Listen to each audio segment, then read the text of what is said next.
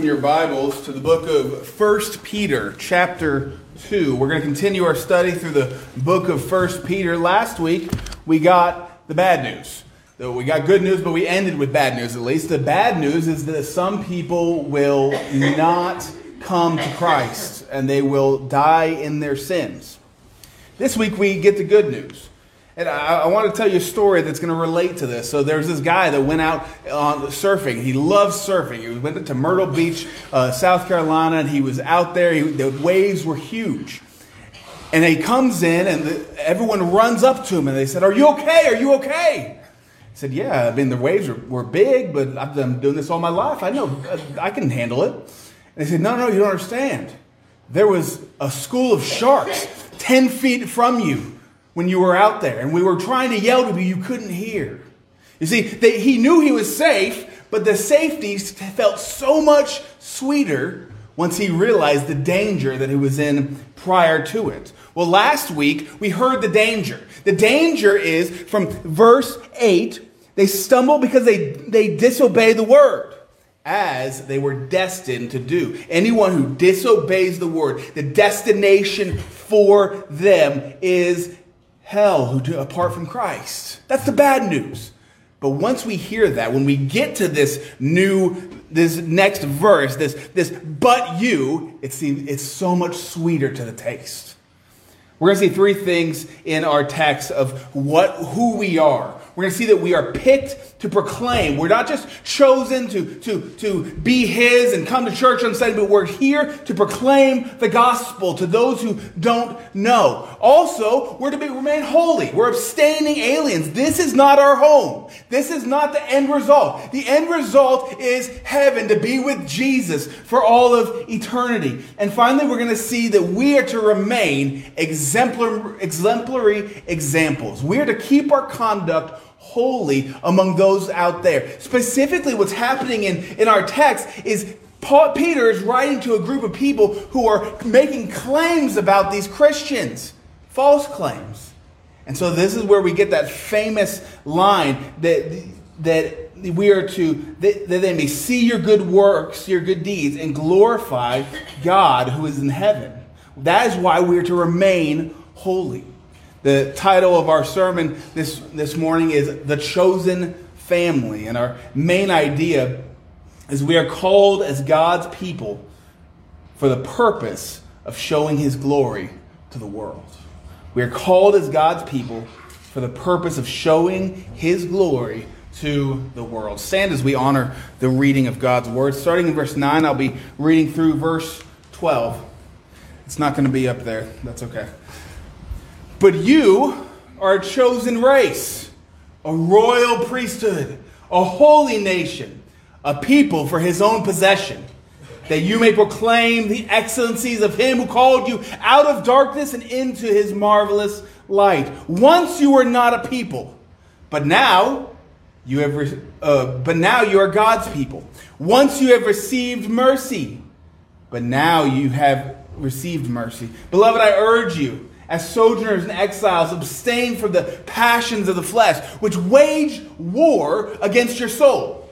Keep your conduct among the Gentiles honorable, so that when they speak against you as evildoers, they may see your good deeds and glorify God on the day of visitation."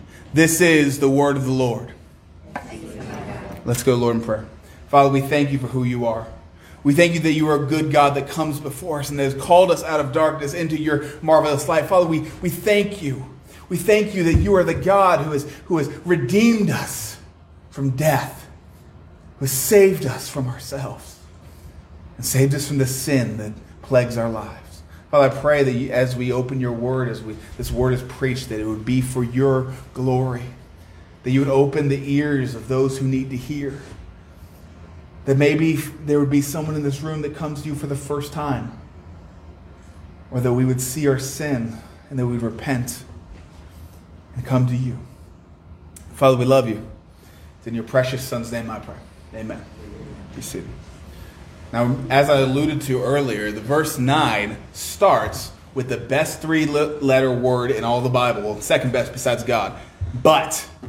But is the contrast of the destination of those who are receiving damnation.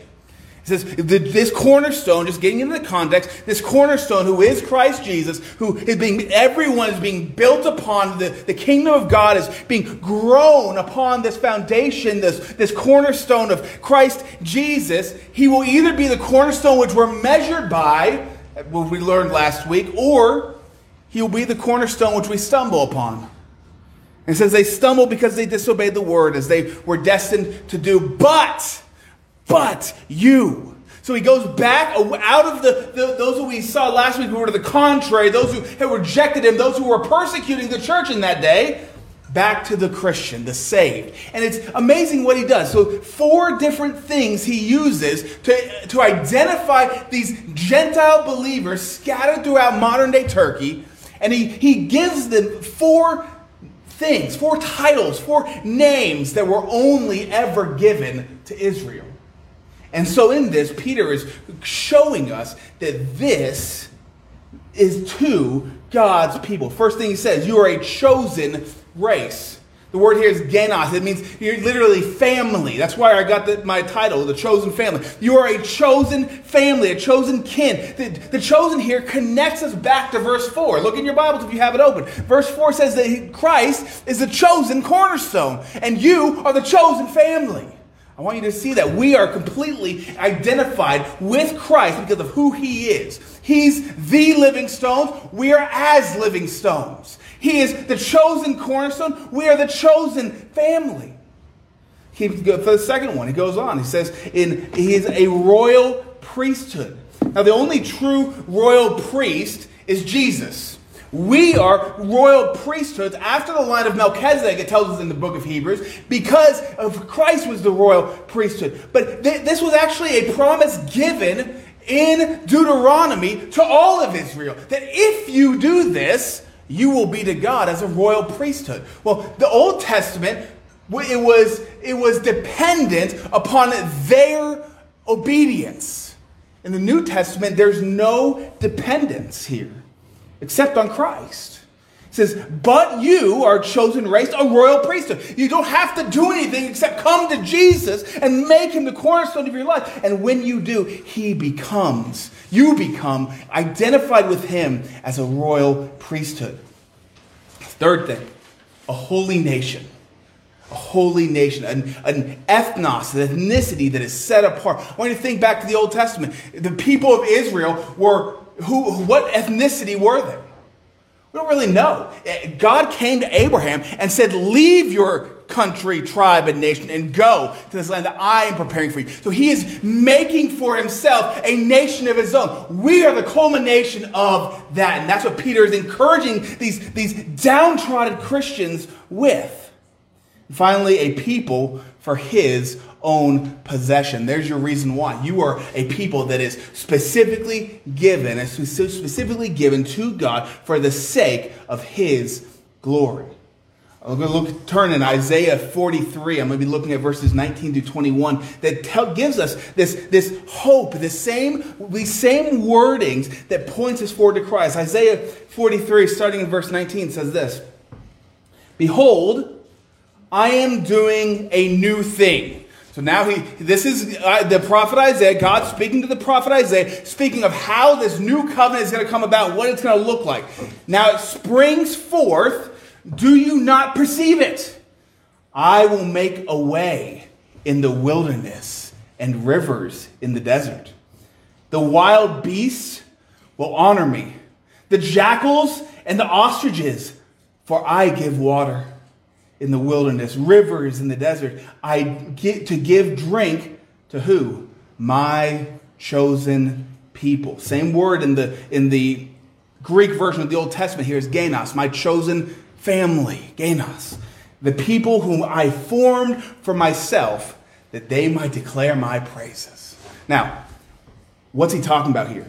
He's talking about the people in the desert, people in the wilderness. That's not his people. Outside of his covenant people, outside of his covenant land. He's talking about these people that are outside of the covenant. He's saying in those places, in the wilderness, in the desert, in this place of death. Believe me, I know about the desert. Grew up in Phoenix. There's nothing but death everywhere. In there, I will bring water. Well, what did Jesus say to the woman at the well? If you only knew the gift of God, who it was that's saying to you, give me a drink, you would have asked him and he would have given you living water. You see, this is God through Isaiah saying that I'm going to be bringing people from every tribe, tongue, and nation into my family, and they will be called my chosen people, the people whom I formed, he says, for myself, that they might declare my praises. So we're going to see in just a moment that the exact same purpose that that Isaiah is giving of why he's bringing these people, these jackals and these ostriches. No offense, that's us. We're the Gentiles. That's us being brought into the covenant according to this text. We're going to see the exact same purpose that we are formed, we are made, we are brought forth. Why? To proclaim his praises. One more verse I want to look to. Miss Dolores already read most of it, but I'm going to read a few verses from it. Exodus 19 says this: you yourselves have seen what I did in Egypt to the Egyptians, and how I bore you on eagle's wings and brought you to myself. Now, therefore, if you will indeed obey my voice and keep my covenant, you shall be my treasured possession. That sounds familiar. Among all peoples. For all the earth is mine.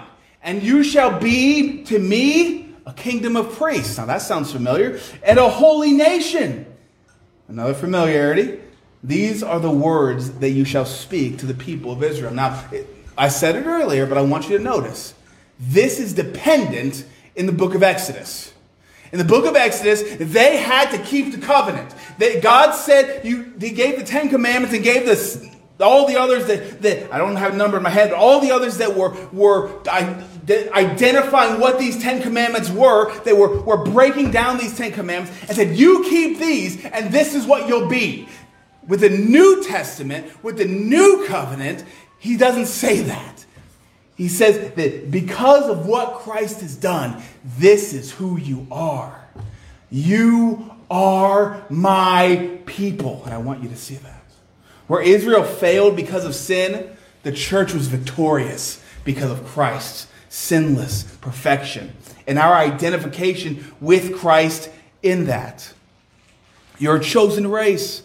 You're a royal priesthood. Now, when we actually studied the priesthood in Sunday school this morning, which I would encourage everyone to start coming to, we talked about what happened. So while Moses was up on the mountain, Aaron had failed. We all know the story of the golden calf. Well, he took all the gold that they'd gotten from God, from the Egyptians, and made it into this golden calf, this idol, which literally broke the first two commandments. And as he was forming them, Moses came down, he was furious. And God was going to destroy him, and Moses interceded.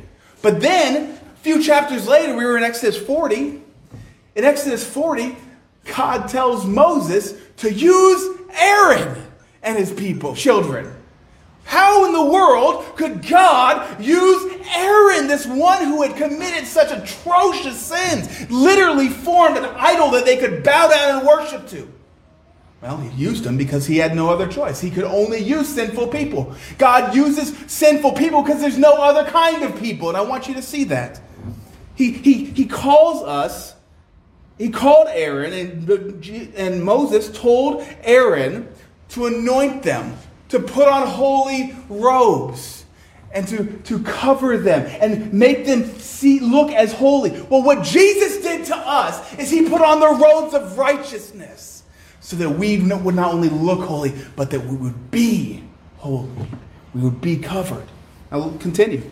I told you we'd get to the same purpose, that you may proclaim. We're back in 1 Peter chapter 2. That you may proclaim. Now, this is the only time in all the New Testament that this word is used. Ex angelo. So you would be his messengers abroad is literally what it means. You'd be his The angelos, that's angel. You would be the angels, the messengers that are sent abroad to who the people would see Christ. The excellencies, you would proclaim what? The excellencies of him who's called you out of darkness, sin, hell, death, into a marvelous light. You've been called into life.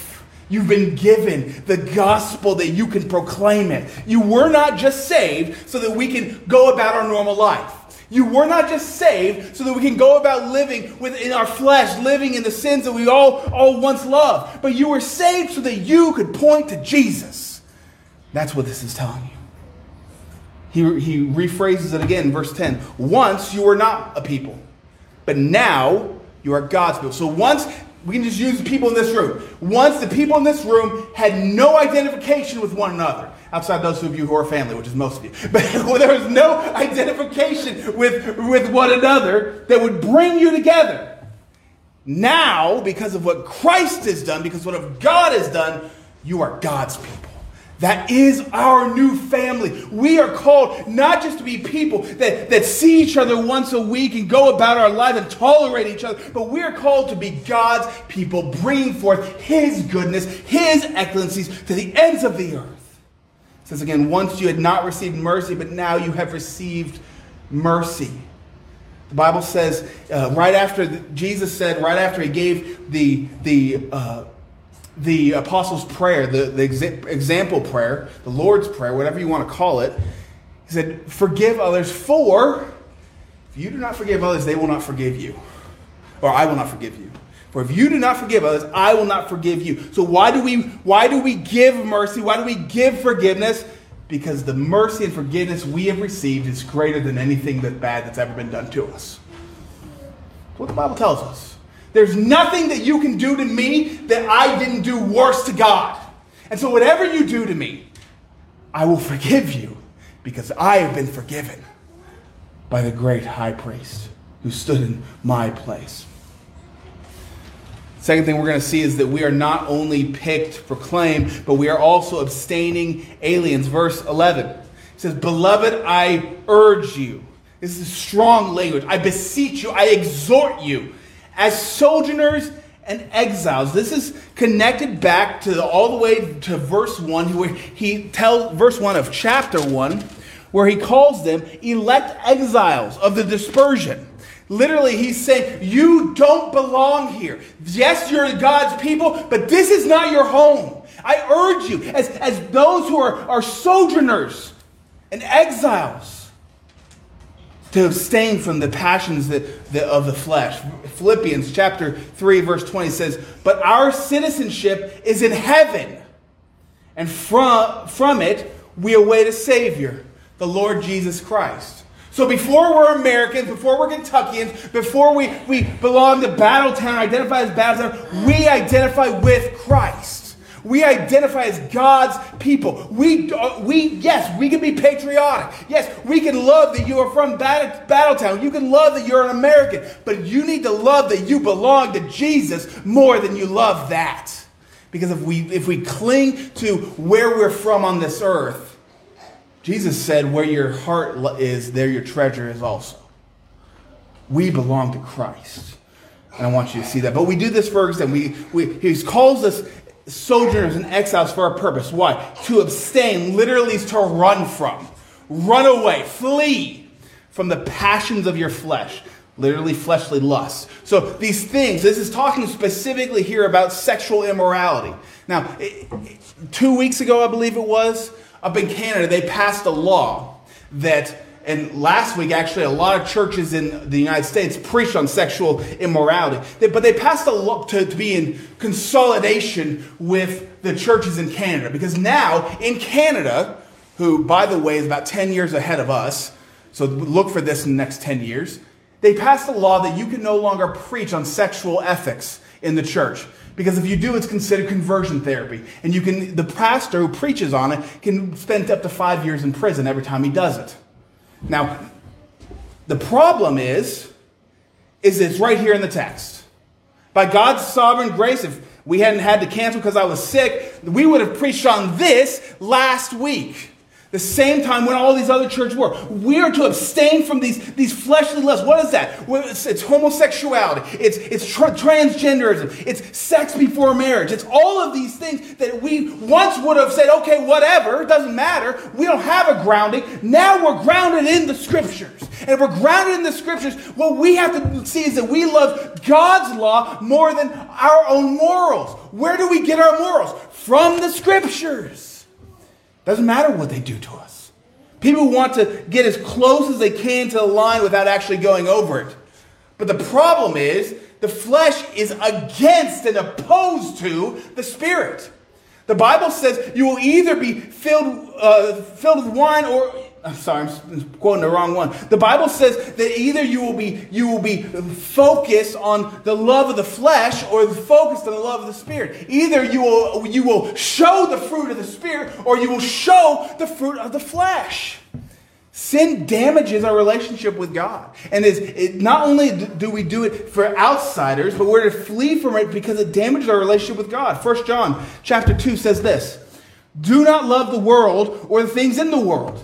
If anyone loves the world, the love of the Father is not in him." It's not me being judgmental. That's the Word of God. "For all that is in the world, the desires of the flesh, the desires of the eye, the pride in possession, is not from the Father, but is from the world.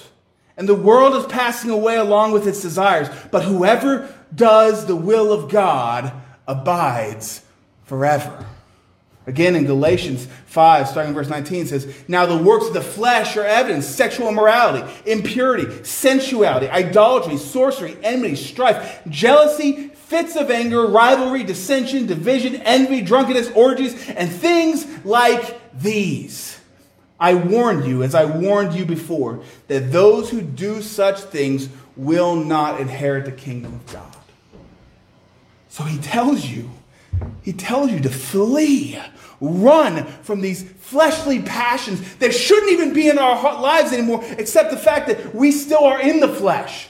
We need to rely on the Spirit of God. How do we do that? We open our Bibles throughout the week and reread it.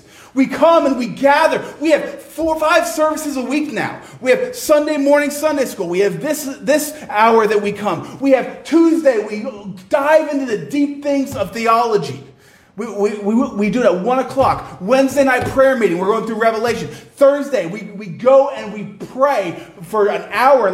This past week was a sweet time. An hour and 20 minutes of just unleashing our hearts to God. We have times when we can gather and we can worship God. And that is how we fight this war. Literally, the text says, which wages war against your soul. That literally what this means is to strategize against your soul.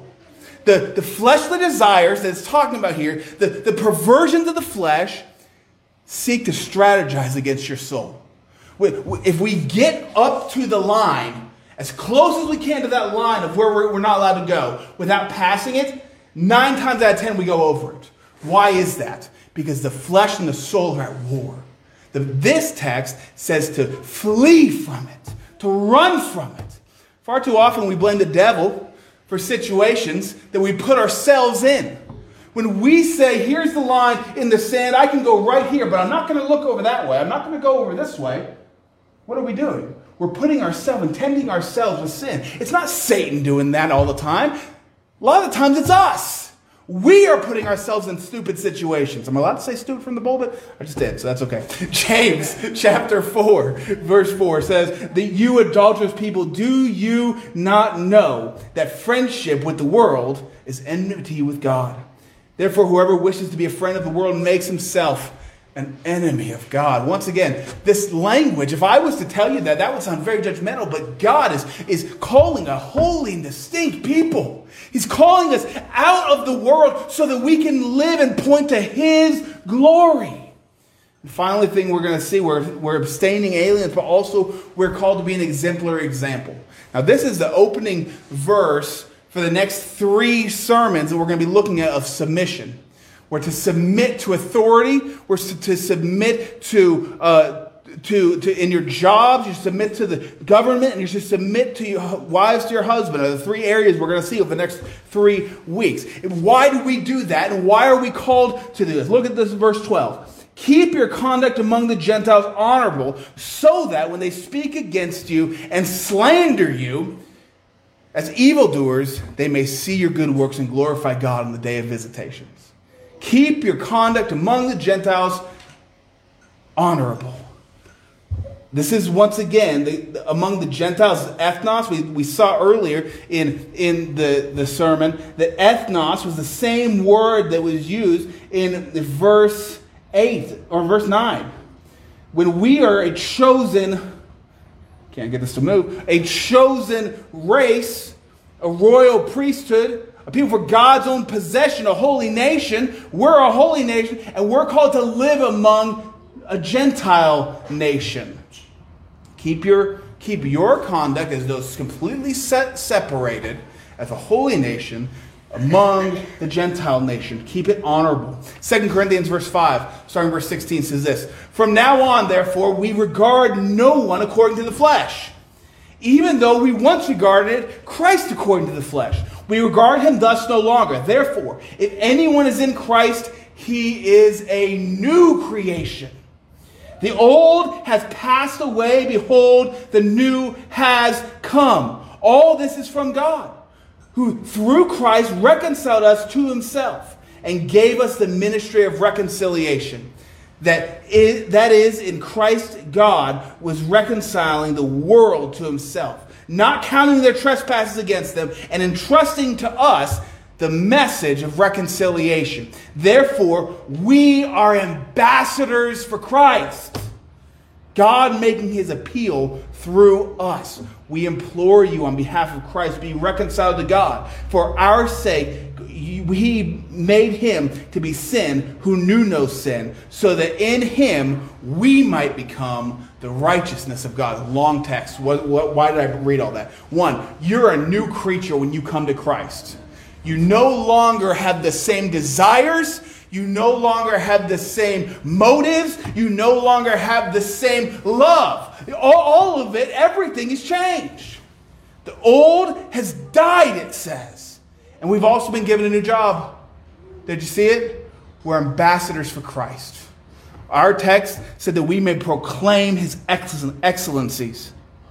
Right? We are called to be separate. Why? So that, notice this isn't maybe this will happen. No, this is not a what if statement, but so that when they slander you is the original language. It's when, not if, you as evildoers, when they slander, where they receiving? Well, what slander were they receiving? They were being told that they were cannibals. Why? Because they heard that these people were eating and drinking the body and blood of Christ. So they were cannibals. They thought that they were sexually immoral. Why? Because they were so focused on fellowship and gathering together. The Gentile world looked in and said, oh, they're just having big parties. They were being slandered on every last thing. Where are we slandered today? Said you're a bigot. You're a homophobe. You're a racist. Is any of that true? I sure hope not. But what we should be saying, they should see in us, is that we do not accept the sin. We do not accept the sin. We can love the person who does it. I have counseled numerous people who were transgendered when I worked in the prisons. I can be around them and I can love them and I can counsel with them without accepting their lifestyle, without condoning it. You see, even today, just like in that day, they're going to look in at our lives and say, you are wrong. Bernie Sanders famously said a few years ago, that when I believe it was Neil Gorsuch, when Neil Gorsuch was going forward for the Supreme Court, he asked him, do you believe that Jesus is the only way to get to heaven? He said, well, yes, that's what my faith says. He says, well, then you have no business in government because you're a terrible person. Why? Because in that, we are claiming that every single other way is wrong. Every other way is wrong. Every other way is sending people to hell. And so the world looks in and says, what an evil person. We have to cling to who God is. What do your deeds say about your Lord? What does how you act, how you do, the things that you do say about the God you serve? See, your works are not what saves you, but they are a witness to the world about your God. Shortly after I was saved, about a year after I was saved, I was on fire for Christ. I was seeking to learn and seeking to read His Word and seeking to live for Him. And the person that actually helped lead me to Christ came to me, and who was living in sin at the time, came to me and said, "Why are you doing this, Jensen? Why are you acting so different? Why are you acting so weird? Me and this guy that I'm living with, we're both saved. He's a Christian." I said, I'm not going to use names. I said, if this guy, we'll call him Joe, if Joe looks more like the God you serve than I do, I don't want to know his God. Now, here's my question.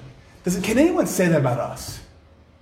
If you are telling them about Christ and they look at your life and they see all this sin everywhere and you're not willing to repent of it, not willing to turn from it, not willing to have a love for God, but a love for money and a love for the things of this world, or would they look at our life and say, "I don't want to have anything to do with your God because your God looks horrible"?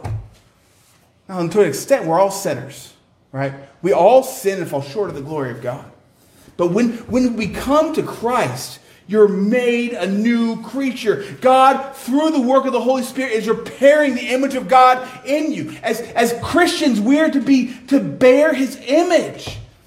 And that our works being more holy to point to His holiness. Our love being more pure points to His love. Our forgiveness being more complete points to the gospel. And our hatred for sin points to His anger towards it. What you do speaks and points people to or away from God. Now let me be clear. You cannot simply live a good life for God without telling people about God. If you do that, they glorify you. They think you're a good person. But if you tell them the reason you are different, the reason you live as soldiers and exiles in this world, the reason you're willing to live as an exile is because you have a God whom you love and serve, then that will point them to God. Let your life point you to God. As we conclude, I have four things for us to remember. First, remember your standing. No matter what you do, no matter what sin you're living in, if you are His child. You are covered by His blood. You are made clean. You're a royal priesthood, a chosen nation, a people for God's own possession. Second, remember your calling. You are not just saved to sit here.